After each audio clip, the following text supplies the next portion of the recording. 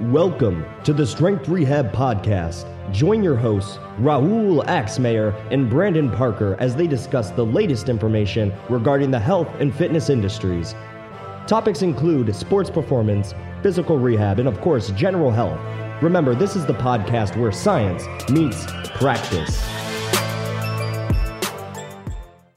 What's going on, everybody? Welcome to this week's Strength Rehab Podcast. This week, we were lucky enough to sit down with Dr. Eric Helms. And if you do not know who he is, you've been officially living underneath a rock. I just would like to remind you guys, if you're liking what you're hearing, please give us 5 stars and share with your friends. We would like to have a larger platform so we can share all this great information to people that are willing to listen. Enjoy. We're on air. All right, so go ahead and introduce yourself for us.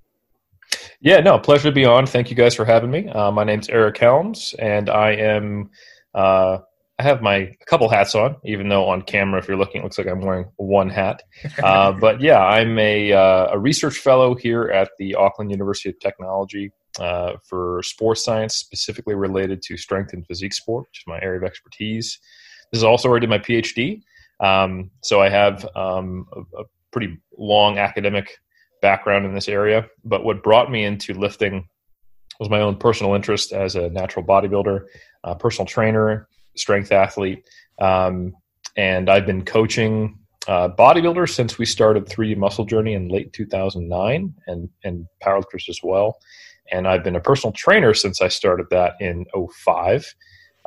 And yeah, I just found that I fell in love with the iron, and that included the intellectual pursuit of it, and helping others pursue it, and then the science of it. So just a big part of my life, and you could argue it's probably the only part of my life, but yeah, it's it's what I do.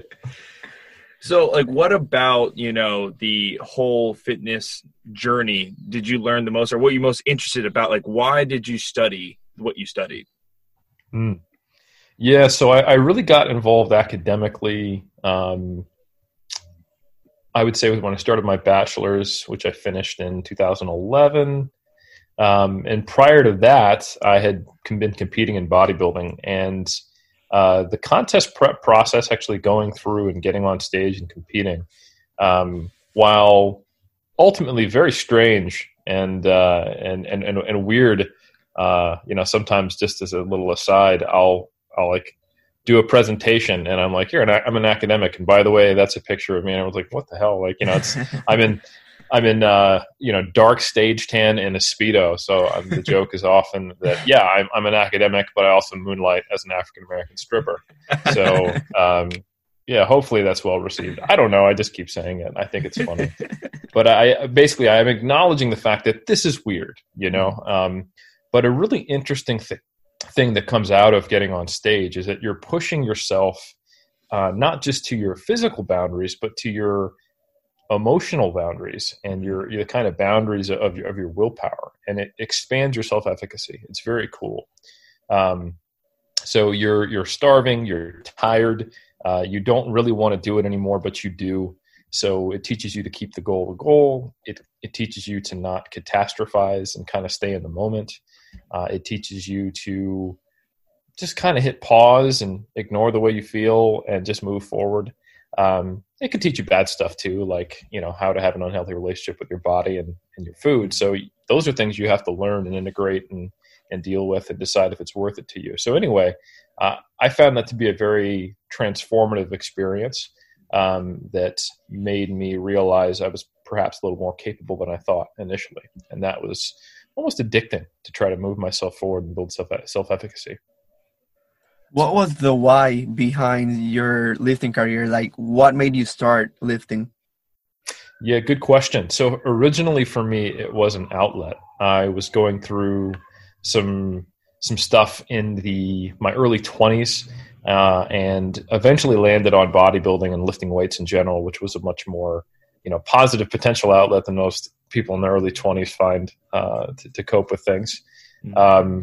And I think, it didn't start as the probably the best way to approach it. It was kind of masochistic feel and almost like an anger outlet. But very quickly, as I dealt with that as adults have to, and move forward, it became something very positive in my life. And So yeah, I think, and it's been there since that. It's been there since then for other times in my life where I have had, emotional trauma or challenges that have gone on that, we all experience, of course.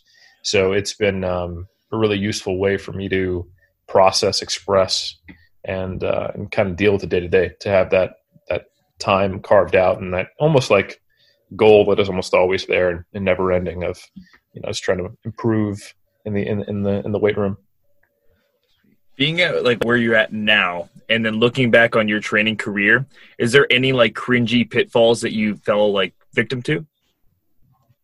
Oh, I mean, I don't know if I would say they were cringy, but I would say they're expected based on the information we had access to at the time, my motivations from, where I started, my almost childlike excitement with getting involved in it. And the fact that I didn't have a PhD at the time, Mm-hmm. I think one thing I really don't like to do is to talk about kind of like bro science and dunk on the people who don't have it right, because we all ostensibly have the same goal. Mm-hmm. And obviously if you knew better, you would do better. Right. Mm-hmm. So yeah, I did things like, I don't think I can combine fats and carbs because that'll immediately turn into body fat. I did things like eating, 2 grams per pound of protein. I did things like setting an alarm clock and eating every 2 hours. Damn. I did things like having, like a pill case the size of like a football that had all the supplements that 95% of them were just burning a hole in my wallet. Eating cottage cheese at night. Some of these things, there's nothing wrong with them, but they're just super tropey. Yeah. So, I did everything you could expect someone who started lifting in the early 2000s and was reading magazines to do, which was, the version of crappy fit influencers we have now. So, yeah. But no, I think, I honestly think that's a really critical part of it, because it comes from, I'm really, really excited about this, and I'm going to go seek out information. I'm going to try it all. And I think it's if you have good enough awareness and you're paying attention and you can, be open-minded, that can, although obviously you do a bunch of stuff that's unnecessary and potentially something you go, oh, I wish I hadn't have done that. Often it just gives you just this vast kind of entrance into this new exciting world, and it's a good experience and leads you towards something that is hopefully better. I do hope now, in this stage of my career, now 16 years later, that they might come across something that I've created, and rather than some like 20-inch arms guns program that doesn't work or is just unnecessary volume for someone who's 18 that's been training for 6 months. But I think, to wrap it all up, yes, many cringeworthy things, but very understandable, and I wouldn't judge myself for being there. Yeah. What would you consider that has been the toughest part about your 16 years of lifting? Probably injury. I think that is one of the biggest challenges that most, whether you're a bodybuilder, powerlifter, weightlifter, or whatever, injury is one of the more challenging things. And I think it has multiple elements to it. Like if you've ever seen an injured animal, which is sad, but as soon as the pain is gone, if they have a lingering thing, they just work around it. They don't care. Like there are videos online of dogs with 2 legs who are just going batshit crazy out of happiness. And because dogs don't think about what do I have compared to someone else to the same degree that humans do. That kind of relative suffering, or the storytelling about something that's real is, I think, a relatively unique human experience, and potentially harmful. So not only do you have a torn rotator cuff or a slip disc or whatever, but you also have now, oh my God, I won't be able to do this XYZ thing, or all the stories you tell yourself about it are really challenging. And it's difficult not to catastrophize and spiral. So I think the times I have been injured, it's been a experience of trying to be a little more present, trying not to put any more meaning, seeing what happens, and not overreacting and making it worse. and just taking it day by day. And I think that's something that the benefit of that is that when you come around and back from it, you develop a lot of gratitude for what you can do, So I had bilateral labral tears and hip impingement that eventually required FAI surgery as I tried to work around it and see what I could do and couldn't do for 3 years. And I finally got the surgery. And being able to squat to depth pain-free regularly afterwards was something that I just cherished. And now I appreciate, I think less about, not that I don't care, but back then I was just like, what can I do to increase my squat? And I squat to get stronger at squats. But now I squat and I'm like, I can squat, it's like, this is amazing. So I think that type of experience is really good. It teaches you a lot of things, but in the moment it is really challenging, and it can be the thing that you will hear people why they don't lift anymore. Or why they stop making progress. I just don't do that movement anymore, or now I just train for something else. Like I just do like a little bit of machines to keep my muscular fitness, but I don't lift heavy anymore. So I think it makes people, and that may be the best decision for them. That's fine, if they have to think about their own risk rewards. But I think it forces a crossroads. In any crossroads, you end up having to think, grow, evaluate your values, and go from there. Now, you started a journey into the strongman world. Is that correct? Yeah. So I've done a little bit of strongman. I would say not nearly as much as far as, weightlifting or powerlifting or bodybuilding, but yeah. Well, what was the draw? Because, if I'm being honest, like I see like the Atlas stones and stuff like that, and I wouldn't touch it with a 6-foot pole. So I was just curious what interests you. Probably the exact same reason why you wouldn't get near it is why I wanted to do it. So yeah, like it's cool to be able to lift, barbells and, carefully machined objects that have evolved over the last 70 years, arguably, right, or for 70 years to be lifted perfectly. But I think there's something like, if you're strong, you're strong, the idea that, okay, I have to figure out how to lift this perfectly smooth and round. Of course, you put tacky on your arms and chalk on your hands and stuff like that. Object into my lap and then lift it up. I enjoy that. And I also think it's a good message we need in modern time. This is not why I do it. I don't do this to help people understand their body is more capable than they think it is. That'd be a lie if I said that it was. I do it because I like it, right? I think it's cool. But I was surprised just how many people were like, "Oh, can you round your back and pick things up?" I'm like, "Yes." So I think there's a lot of people who are just super, super.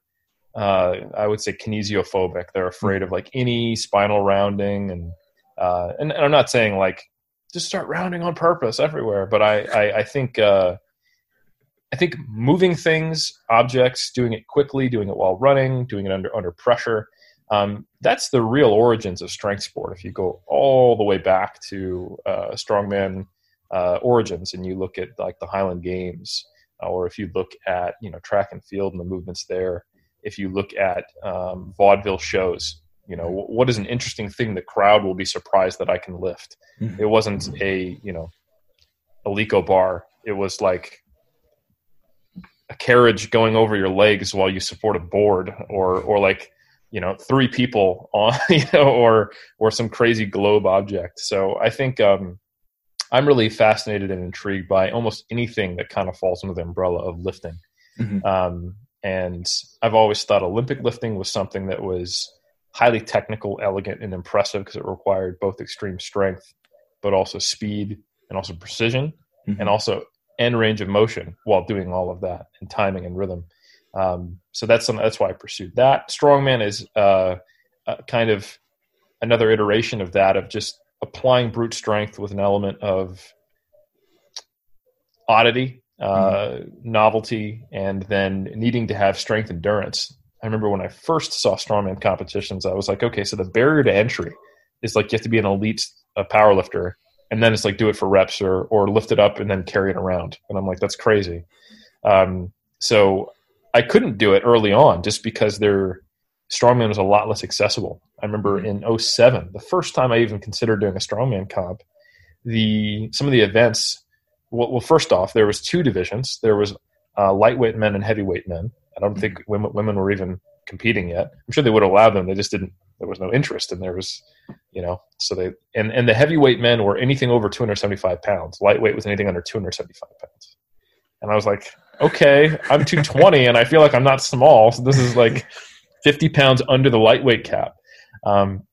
And I think the lowest entry division you could have, one of the lifts was 500-pound deadlifts for reps. And I was like, sweet, so that'll be one at the time, and that's only if they let me pull sumo, which they don't. Okay, cool. So I'm not going to do this sport because I can't do the sport, But now they have like novice comps. They have, I'm also stronger.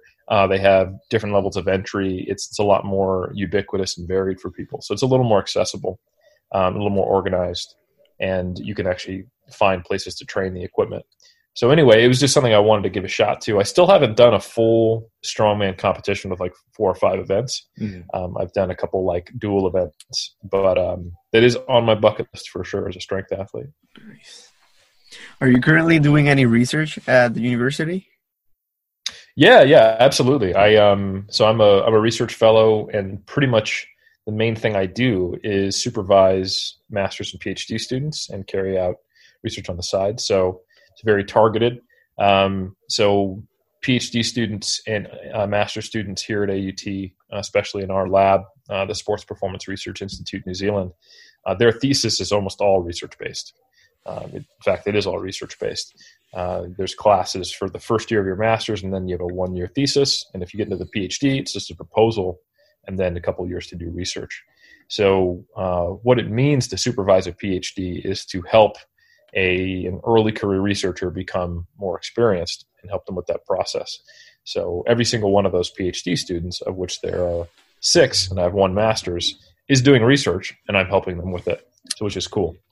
And then I also have a project that I'm currently about maybe halfway through, which has been interrupted by COVID, so we shall see how that goes, is looking at different rates of weight gain and how it impacts body composition changes while lifting weights. So yeah, I'm involved in a fair amount of research.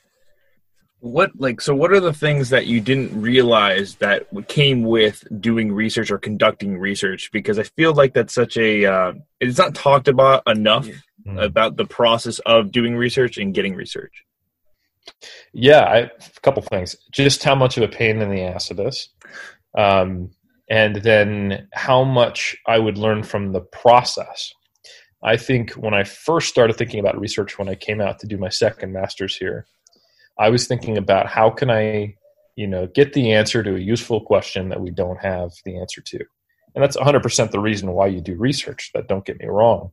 But when I first wanted to come out, I remember writing my research plan. I was like, sweet, we'll do a dunk tank, we'll do MRI, and then we'll do a cycle ergometer. And then when I had this thing, and then, my supervisors who are experienced researchers went, sweet, that's going to take all day. Ethics won't approve it. No one will be able to do it. We don't have half that equipment. And you only have a year to do this. By the way, don't you realize a crossover study, even if it's 2 weeks, you have to have a washout. So that's another 4 weeks, and you have to bring them back, and you're going to have dropouts. And I was like, sweet. Okay, how about just skin folds and a mid-thigh pull? Like, okay, we can do that. Sweet. So it was a very different reality. And I think it made me become a little less judgmental when I saw studies were like, well, why didn't they do this? It's like, well, maybe they only had $500 to conduct the study, like most studies. Mm-hmm. So I think the logistical barriers were something that I didn't anticipate this to be as high as they were.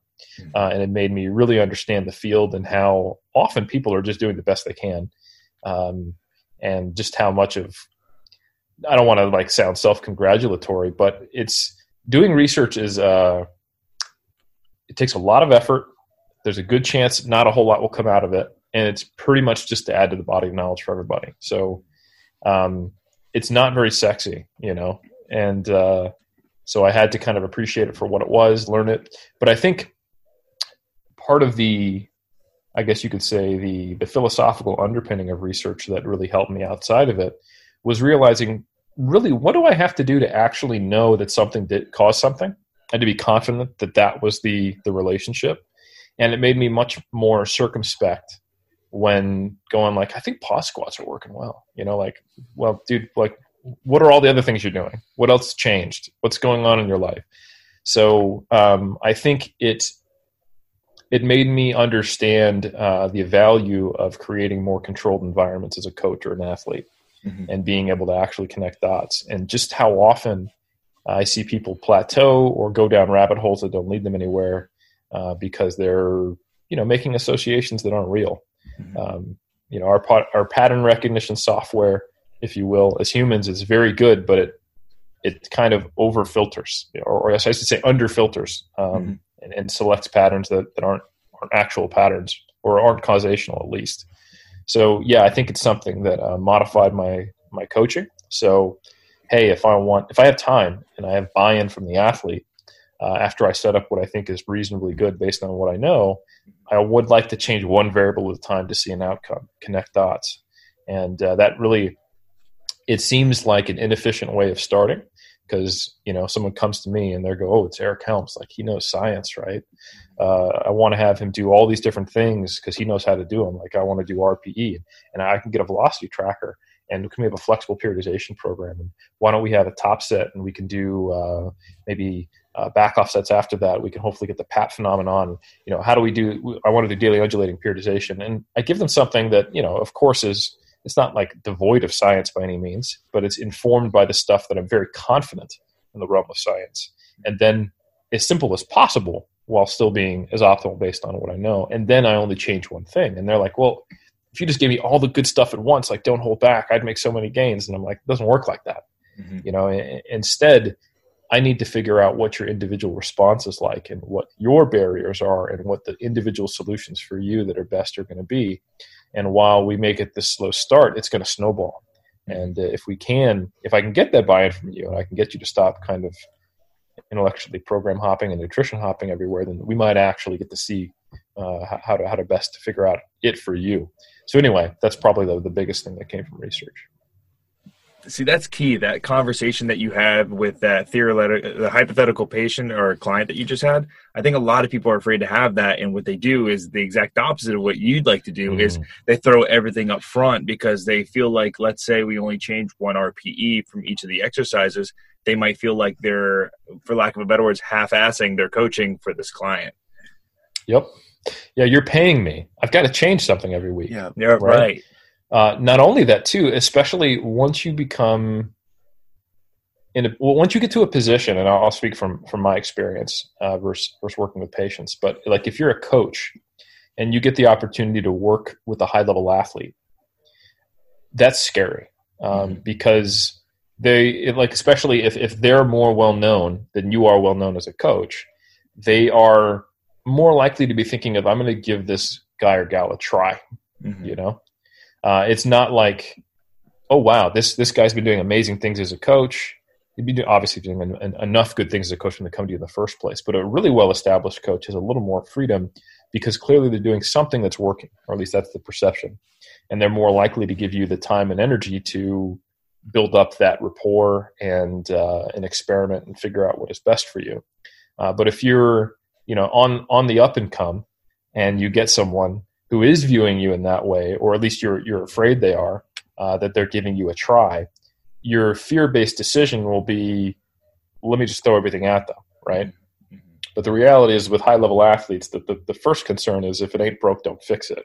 And you make small changes. Like, they've done something to be an elite athlete. Don't screw that up.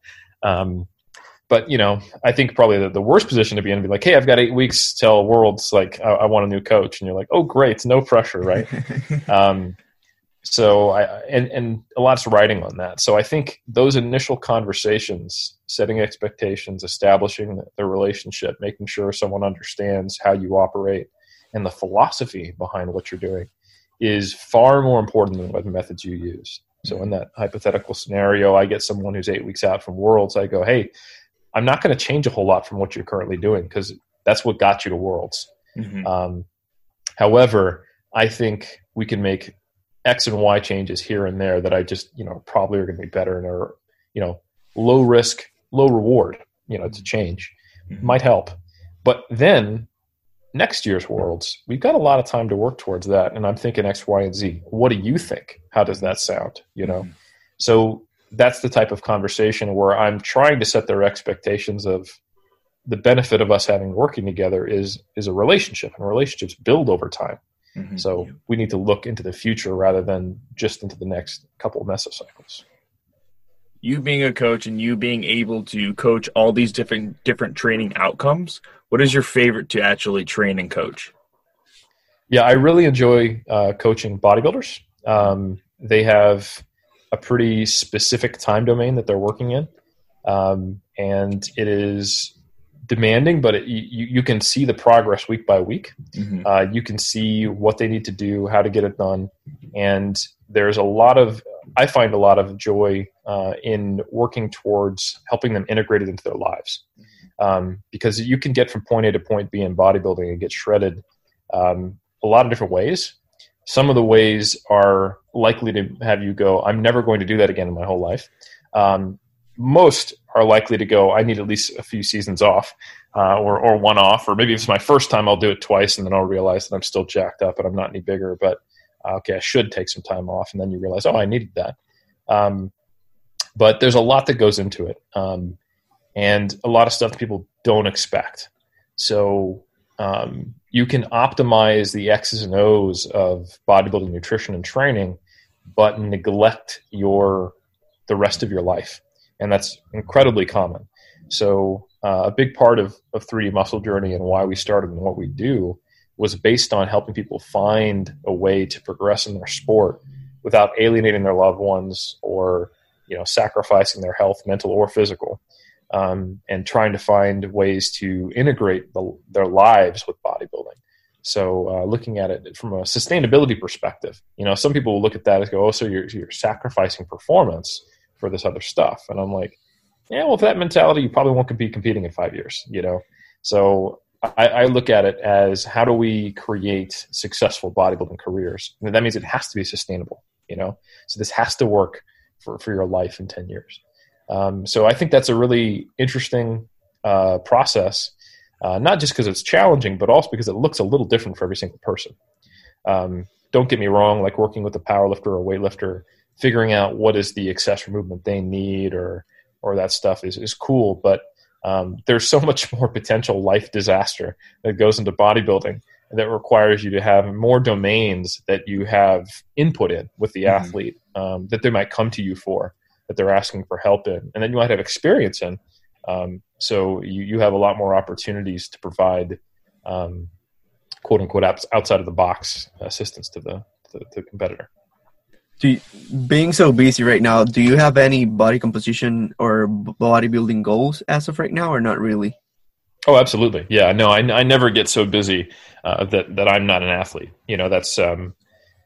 That's something that has always been kind of very core center to me. I haven't missed a planned training session more than maybe once every couple of years, and it's because the gym got closed, COVID happened, missed a flight, or I got hurt or something like that, and it was unexpected.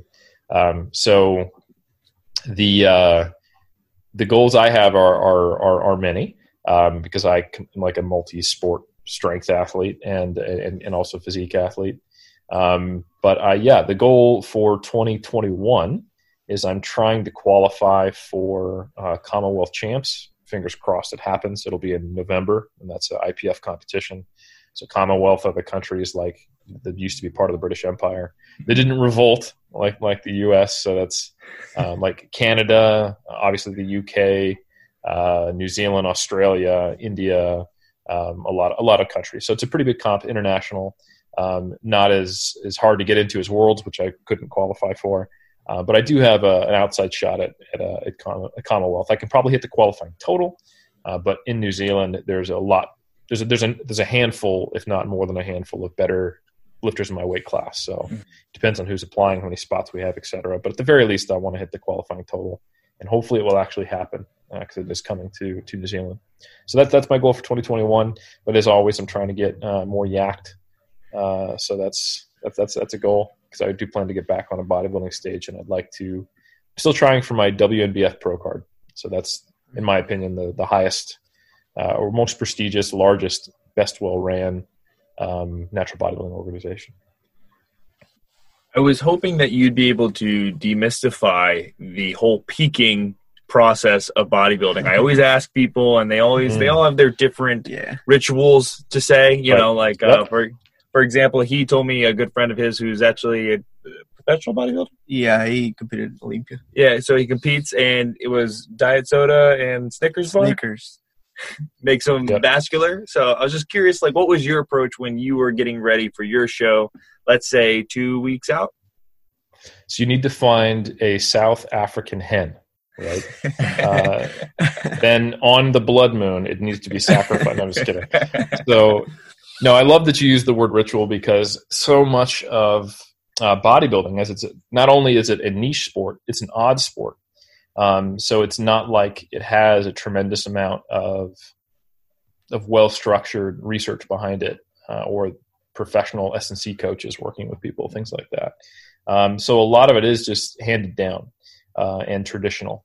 And traditions are, there's a saying that success leaves clues. And I think people think that means that I should emulate what successful people do. But that is kind of a misunderstanding of what types of clues success can leave. And this goes back to that whole anecdote, how well can you even tell if those things do that? So if you take a look at someone who's competing at the highest level successfully at bodybuilding, at the very least, what they're doing is not preventing their success. So it's not harmful enough to get in the way of them being successful. But that's really all you know. You can't say that the reason why the best person is the best is because of what they're doing, because the thousands of people who are copying them are not the best. So, I mean, you could take a really cynical view of that and be like, that only works for 1 out of 1,000 people. Well, so it's almost like a negative, but that's not accurate either. It's I think you have to pay attention to tradition, see what exists, learn what people are doing, but then also you then need to follow up with logic, physiological principles, and then, if possible, actually do some research. And there is some research now on bodybuilders and peaking, and there's a few things we know. So the first thing we know is that stored muscle glycogen, which is where we store carbohydrate, if that is as high as possible and you're also well hydrated, you're going to have larger looking muscles. And that's actually been found in a recent study back in 2019. Or was it 2020? Anyway, it was in the last couple of years, and they compared bodybuilders who did a more aggressive carb load to not aggressive. It's a cross-sectional analysis, and they showed judges silhouettes, and they rated the ones who did carb loading more aggressively as having a more muscular silhouette. So that's interesting. So we know that's a piece of it. We know that being dehydrated also makes you look smaller. That's I would say it's a physiological principle. We know that dehydrated muscle is smaller, so we would think it would make you look smaller. But we also know that bodybuilders cut water, not always, but sometimes, and more in previous eras, to try to look leaner. We also know that folks who compete like in the Olympia or in IFBB Pro League take a crap ton of anabolic steroids. And anabolic steroids will often have hormonal side effects. Your estrogen can get out of whack. They're androgenic anabolic steroids, is technically the way they're classified, AAAS. I threw an extra A in there, but AAS, which means that you can have a lot of water retention depending on what drugs you're taking. So it may be that trade-off makes sense if you're an enhanced bodybuilder, but it might not if you're a drug-free bodybuilder. And that's certainly been the observations that I've had, that cutting water doesn't really do much for you. And if you take it too far, it can certainly harm you. So over the last, I would say 20 years, different contest prep coaches have started to bring a little more of a evidence base to this. Actually, even before that, there was, although it was slightly misunderstood. So it's been evolving over and over and over time. And I would say that probably the most common practice in natural bodybuilding elite these days is some form of carbohydrate loading, whether that's loading earlier and then tapering it off, loading late pretty aggressively because you didn't load earlier, or taking multiple weeks to kind of eat up into your show and eliminate the deficit and bring your carbs up, and then carb load much less aggressively because you're not nearly as depleted, in combination with not manipulating water too much, and then typically keeping your solutes like sodium and potassium in check without letting them get crazy. If anything, maybe adding a little bit more sodium to increase the pump so it can affect blood pressure, is generally what most people do, and that is pretty much what I did. So the way I used my strategy, I like it to actually base it off of observations. So I was using refeeds during my contest prep in 2019, and I would take pictures and video and confer with my colleague Alberto Nunez, part of 3D Muscle Journey, who's also like my second eye, my coach for that comp. And we'd look at when did I look my best compared to my refeeds. So as I got leaner and leaner and we could actually get a better sense of that, we built my peaking plan based off what point from when I carb loaded that I look my best. Because some people, you add carbs, they immediately look good. Some people, while they're, we think, integrating that carbohydrate as muscle glycogen, they're also retaining a little more water. They look a little blurry but bigger, and then they start to clean up while they're still holding onto the muscle glycogen. So there's a delayed effect. This is what my colleague Cliff Wilson calls your load look. So and that's probably the biggest source of confusion among people when they're trying to figure out, am I full? Am I flat? Am I peaked? How do I look? Is that some people can have the exact same carbohydrate loading protocol, and if they did nothing and just followed it and waited, they would look very similar. But the intermediary period, one can just be looking better kind of linearly, and the other one gets worse and then starts to look gradually better as they clean up, if you will, and to integrate those carbohydrates, more time passes and it tapers. I'm a little more in the second category. I load. If I'm really, really flat, I start to look better, but then I kind of look a little spilly, and then it comes down. So my overall approach was to load within the last 3 days and kind of taper it down, but never being low on calories as I come into the show, maintain my normal water input, and have a little more water and a little more sodium on game day, and kind of have a medium level of carbohydrate that is, pretty middle of the road on the day of the show. I love the idea that you essentially did mini peaks moving up into your show. So you just basically took out all the doubt. And so when it was game day, you had a formula and all you had to do was just implement it. And I would say that removing some of the doubt is a non-negligible secondary benefit, because it could be total bullshit that maybe I'm not seeing, but some of the most stressed out manic bodybuilders tend to consistently look bad. And I think it has a lot more to do with their stress levels, right, and that may be having some visual effect on them.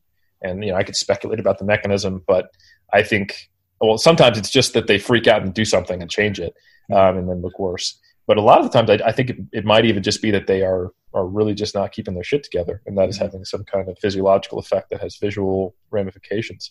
So having confidence and going, look, I did this last week and the week prior and the week prior to that, and I consistently look good on Saturday, I'm going to look good this Saturday, is a great feeling. And it's something that I think really can keep you calm on game day, which is important. Would part of that speculation lead to the fact that if you're stressed, your digestive ability just goes down the tubes? Yeah, that could be part of it. You could also see higher levels of cortisol, which can lead to water retention. You can see it messing up your sleep, which can also mess up a whole lot of other things. So there are a number of pathways that I could see someone being just super, super stressed, not dealing well with that, or not looking good. So, yeah. I'm getting more and more into the sport of bodybuilding because it's just, at least from the coaching aspect of thing, I don't know if I had the discipline to continue like you said, the willpower. I mean, I can stare at food and I'm like, I think I'm going to eat you. But just the whole idea of just the psychology behind the sport and like how you as a coach have to cultivate it and keep it down this path without them burning out, which was where the art comes in, It's the same thing with training, like when we first get clients, like, coming on for the first day, they always like, I want to train 7 days a week. And it's like, okay, let's put the leash on. Let's start maybe 3 to 4 because you are not even training yet, And I guess that would be my I guess my final question, and it has to do with you learning as a coach. What were some things that you didn't have when you first started coaching, but now you are somewhat of an expert of? Good question. Experience is kind of a cool thing in that it is often positioned as something separate or different, or maybe even against science, like the experience for science debate. And I think I might have had some of that early on, but I think realizing that every time you have an athlete who has a unique experience, and almost all of them do, and a unique solution, if you're paying attention, and if you are doing some of the things I mentioned earlier, like changing minimal number of variables at a time, it builds another tool on your tool belt. I saw this, I tried this, and this worked, so that when future problems come up, you're able to pull from that a little more intuitively, and you're likely to have a greater chance of success, or at least knowing where to start with the person based on having gone through that problem-solving logic before. So I think, to some degree, just having that repertoire is very important. And also the ability to communicate that is something you build over time too. Because the first time you try to solve one of these problems, it is trying to solve a problem. And it looks just as messy as if two people go into an escape room and they try to get out, But if you've been in a very similar escape room multiple times, you can keep the other person calm if it's their first time. You can tell them, look, here's generally how we find these problems. That phone's probably going to ring at some point. We get up to 3 clues. Like, we got some time. We're going to be okay. We got an hour on the clock. There's a lot of drawers over there. I guarantee there's something in one of them, that type of thing, right?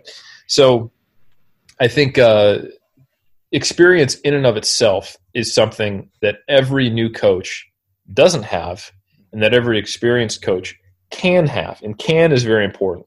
So I think the thing that I was not great at initially that I've become probably an expert at now, and it goes right back to what I said before, is being able to pay attention and track progress and monitor. I think you can learn a lot of new skills, tools, build spreadsheets, do all that good stuff, learn how to do video recordings and all kind of the accoutrement of being a coach. But your bread and butter, the most important thing when it comes to being a coach with an athlete, besides, caring about them, being passionate, being a good communicator, which could be a total own podcast, is being able to measure, are you making progress, and tell when you're not, and it's your diagnostic capability. And I think that's really important, and it's more challenging as someone becomes a more advanced athlete. So I think I've become better at that. I have more ways to assess it, more ways to think about it, and more ways to manipulate it and gauge it. So that's probably something that's taken me a long time to integrate concepts and have experience and try things and fail. But yeah. I would say, coming into this conversation, I knew you were a wealth of knowledge, but to see it happen in front of me, this podcast is everything I was hoping it to be. So thank you very much for coming on, man. Oh, no, it's a pleasure. I really, that's a very kind thing to say. So my honor.